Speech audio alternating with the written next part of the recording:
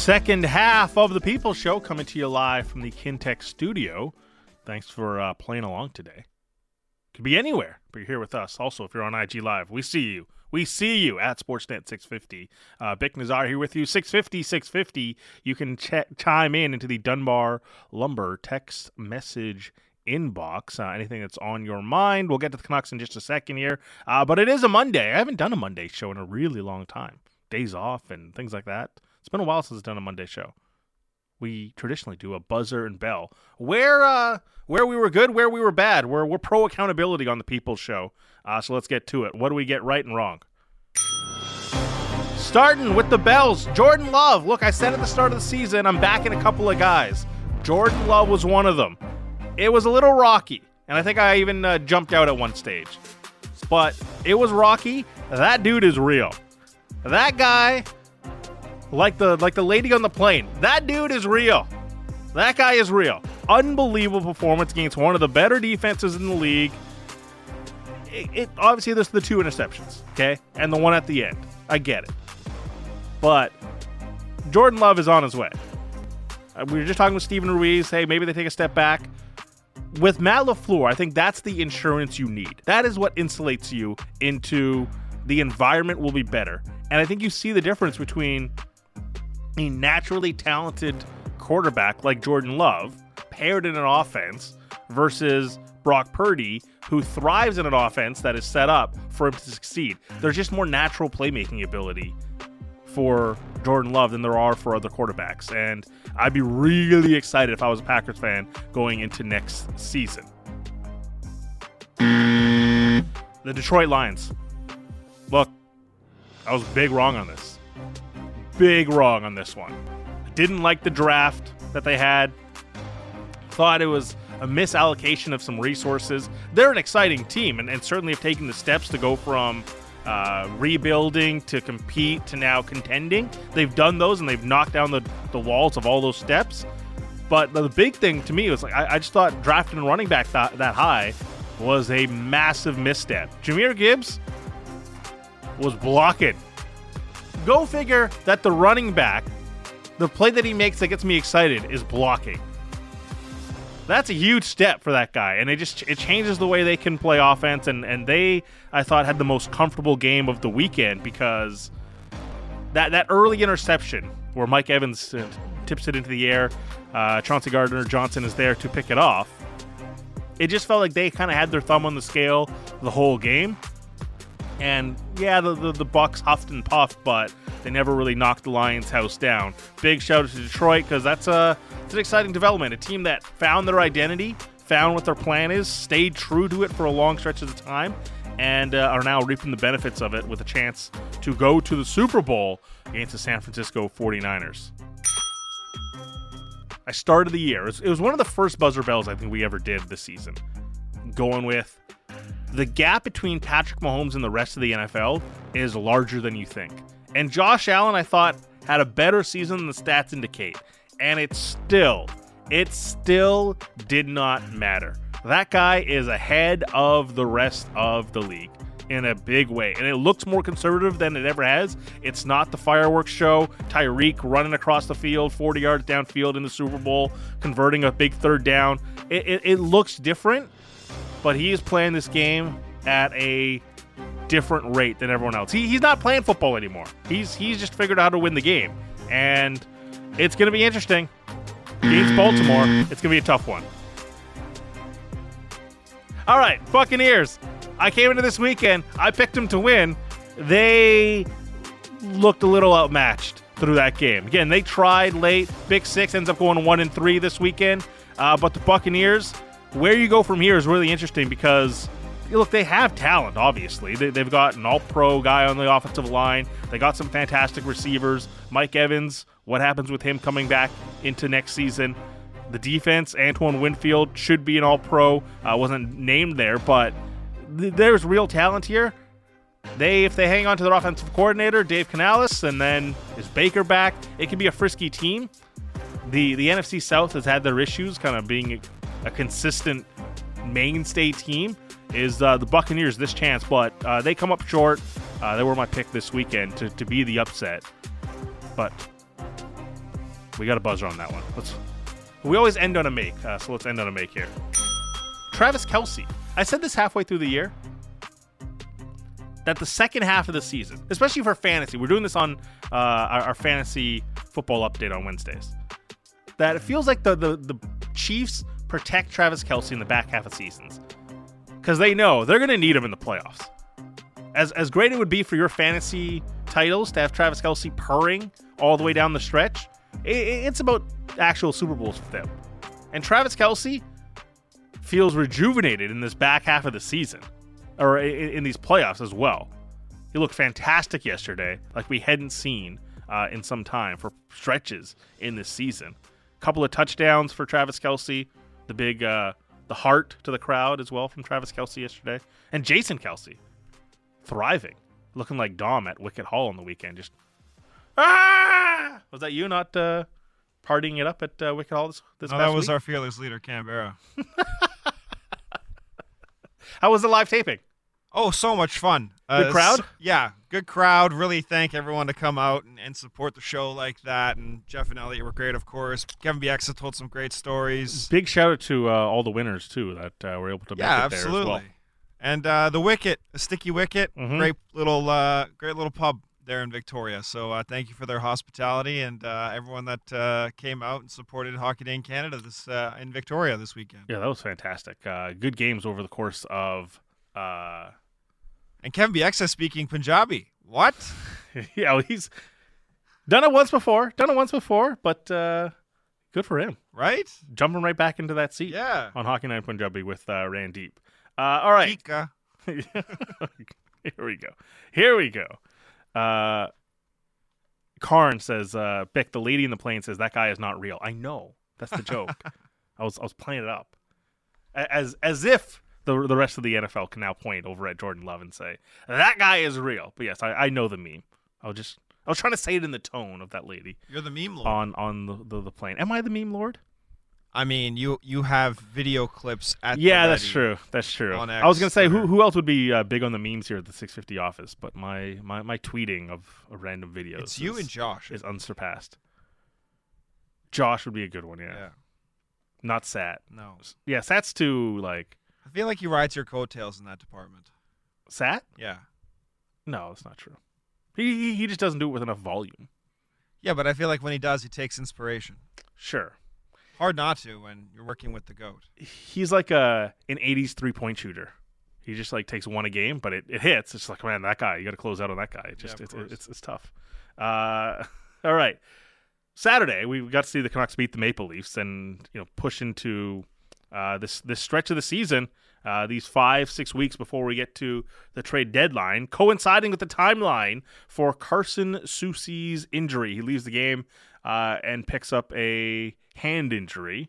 I think Rick Dollywall reported it was a knuckle injury.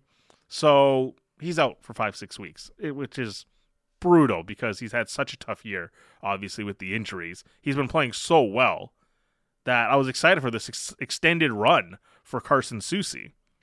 Get his feet back under him, start pushing in the second half of the season. And now you just wonder, okay, what does 6 weeks away do at a very pivotal time in the season? You're going to be in the sprint to the finish, and that playoff intensity is going to be here before you know it. When he came back from the other injury, him transitioning into the lineup was so amazing. Like he didn't miss a beat timing-wise. Maybe he does that again in 6 weeks, but I just wonder now, does acquiring a D-man rise up in your priority list between now and March 8th? Obviously, the demand for the top 6 forward is still going to be there, but can you wait on that a little bit? And does D-man trump acquiring a forward for you now with the Soucy injury? 650 into the Dunbar Lumber text message inbox. What's up? How doesn't it? It's interesting. You're thinner on D than you are at forward, aren't you? Well, the Suter experience in the top 6, like I just want to see Pius Suter go back to a spot maybe more suitable for him. It's not that he can't fill the role there with Mikheyev and Kuzmenko. It's just it's obviously on borrowed time. You just know it's like we're not seeing the upside of that. They're just surviving, which is fine because body's short and you're just weren't as talented enough. But there's a difference between surviving and thriving. And this team needs somebody in that top 6 that is going to start pushing this. The machination of the forwards probably has to change. JT goes back to center on a different line, but you can play the matchup game differently. But now you can have multiple lines that start to thrive. Suter just feels like paired with Hoglander maybe on the 4th line, you can get an excellent 4th line there. Then you got that Bluger line, which is crushing. Suter and Hoglander can do their thing. Sam Lafferty as well. So it'd be an exciting experiment to get back to that. But you need like but 9 you're right. defensemen to go on a Stanley Cup You're at 6 now, right? And you're at 6. And Friedman's back, obviously, from his conditioning state. Called it up today. But you're at like 6, and again, I think Noah Jolson's been fantastic this year in his spot. But is he the guy you want to be your number 6, or is he the guy you want to be your number 8 come playoff time? Because Soucy comes back, you go out and acquire another one. Where is D-Man now on the list for you? North Creek Dan says yes to a defense. If you miss on a forward, you have guys in the AHL who could try to fit that position, like Arshdeep Bains. We have another text coming in here as well. From Johnny Mack. With Pettersson playing on the wing, on the Lotto line, is this the time to bring up the top center prospect and Atu Ratu? On both of those players, like there was an Arshdeep Bains shout as well in the postgame show on Saturday after the Leafs game. I don't want to see these guys do the yo-yo thing where they come up, you just see how it goes, you go back down. When they get called up, and I think it's a when, not an if. It's when they get called up. I want it to be the end of the discussion of, are these guys NHL players? Like, come up here and you're staying. That's the difference between, I think, Linus Karlsson, who's doing the yo-yo thing of, come up, play a game, go back down. All right, here just for a bit, play an AHL game, come back up. My long-term investment into Linus Karlsson is significantly different than what I want to see from Atu Ratu and Arshdeep Bains. And when we say things like, just let them marinate, just what it means is once you pull it out of the oven, it's done. They're not going back in. This isn't reheated. It's you enjoy that meal then and there. And when Arshdeep Bains and Atu Ratu get their call up, whether it's the end of this year or next year, that's it. I don't want to see them go back to the AHL. That's the difference. And Linus Karlsson, it's fine to do it right now. If Sheldon Dries is the guy that has to get called up, or some of the other guys in the AHL, the group that I'm focused on is like that's going to be your part of the succession plan. Ratu, Bains, Podkolzin. Those are the 3 guys that just enjoy your time there. And when they get called up, then it's permanent. They're here to be fixtures in your lineup. Maybe on the 4th line if it happens this season, but they're there to be permanent fixtures, and they're not going backwards. So I'm okay with the timeline of Linus Karlsson. If it's again Dries, I mean, even if it's Klimovich, I'm my investment level in Danila Klimovich becoming a mainstay in the Canucks lineup in the future is virtually nil. 650. This one, I think we need a veteran like Corey Perry. Well, that's a miss as well, as he's now signed in Edmonton. This one, Travis and Nanaimo. It's easy. Got to trade for Elias Lindholm, and Chris Tanev. You get your top 6 forward and your top 4 D-man. I know today as well on 32 Thoughts, Dom. You can confirm this.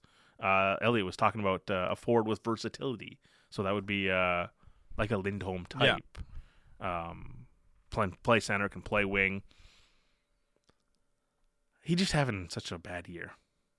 He's having... Yeah, but it's a tough environment. A different year. Well, they're not Chicago levels bad. No. Calgary, they're just... Please no. They're just like generic bad.